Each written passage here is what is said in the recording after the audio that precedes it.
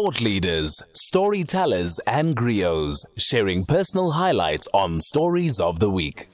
As I say, small stories, big ideas, massive inspiration, focusing on the look and feel of the stories of the last week. There may be stories between the pages, but there are stories which may be coming up as well.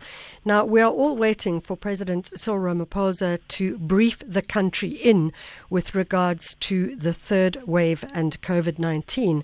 And obviously, there are deep concerns with regards to the restaurant industry and what the possibilities of that announcement may entail. On the line is Wendy Alberts. She's the CEO of the Restaurant Association of South Africa. Wendy, thank you so much for joining us. Good morning, Michelle. How are you today?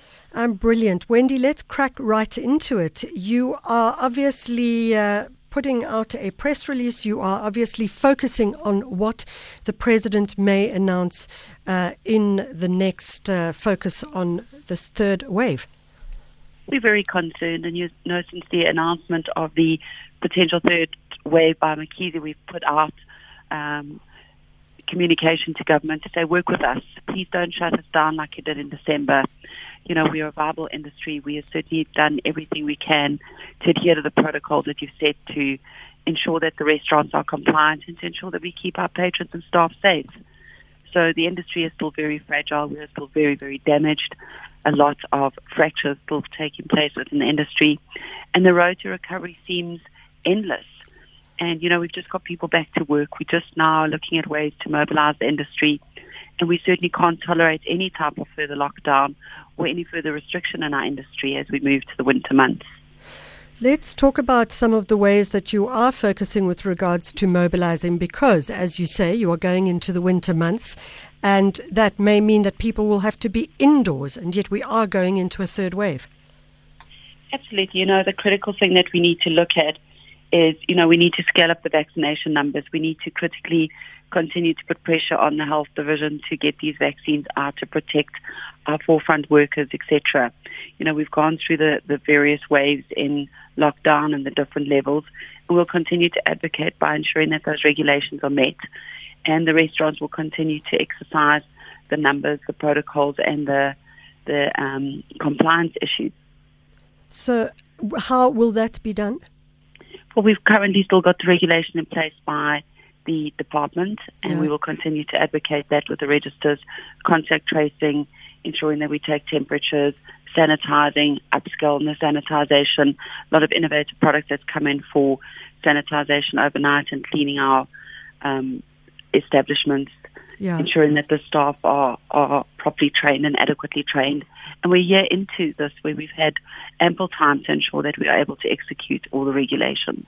So I was recently at a space, and I'm not saying that this is everyone, but where the owner of the restaurant did not wear a mask. And in fact, many of his staff weren't wearing masks either, or they took their masks off and put them on occasion.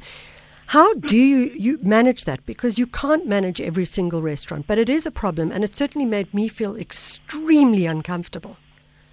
Look, as the time turns now to the Wave 3, I think it brings highlight to everybody. Everybody is cautioned to it. And I think that the upscale of communication imperative that we do constantly highlight the importance to everybody to continue to exercise protocols at the highest level. You know, we can't do anything more than ensuring that people do understand that the numbers are up, that the Wave 3 is here, and that we need to continue to practice it. I know that there have been times that there have been restaurants that have been relaxed, and when we do get notification and complaints of that, we certainly do take it very seriously. We engage with the various restaurant owners, and sometimes it can be the management that are currently on duty at the time that don't exercise full protocol. Yeah. So, Wendy, obviously it's a very bleak and it's a very difficult time, but I imagine that there must be some stories that make you cheer and raise your hands in the air. Maybe you can close off with that. Absolutely. You know, we see the resilience in the industry. We see these beautiful entrepreneurs who have done everything to rebuild their businesses over the last couple of months. It's been treacherous times, and we've done it, you know, on our own. We haven't had help from government. We haven't had help from the landlords. The landlords certainly have turned cold on us again. We've seen the same thing with the lending of the bank. It's much tighter to get loans. And through this, we certainly see innovation. and we see beautiful restaurants expanding themselves and opening up new ways of doing business, and opening up bigger properties from larger homes and doing away with large landlords. We see a lot more food trucks, a lot more out dining and experiential dining, and I can certainly see a lot of market dining is still taking place, and lots of beautiful new restaurants have also opened, and people are still opportunistic to making a career out of the restaurant industry and bringing beautiful moments and memories and experiences to the consumer. So having said this, we can certainly see we are still South Africa's most loved industry. South Africa loves a good meal, good wine, good pairing, and obviously the enjoyment of the iconic landscape in South Africa.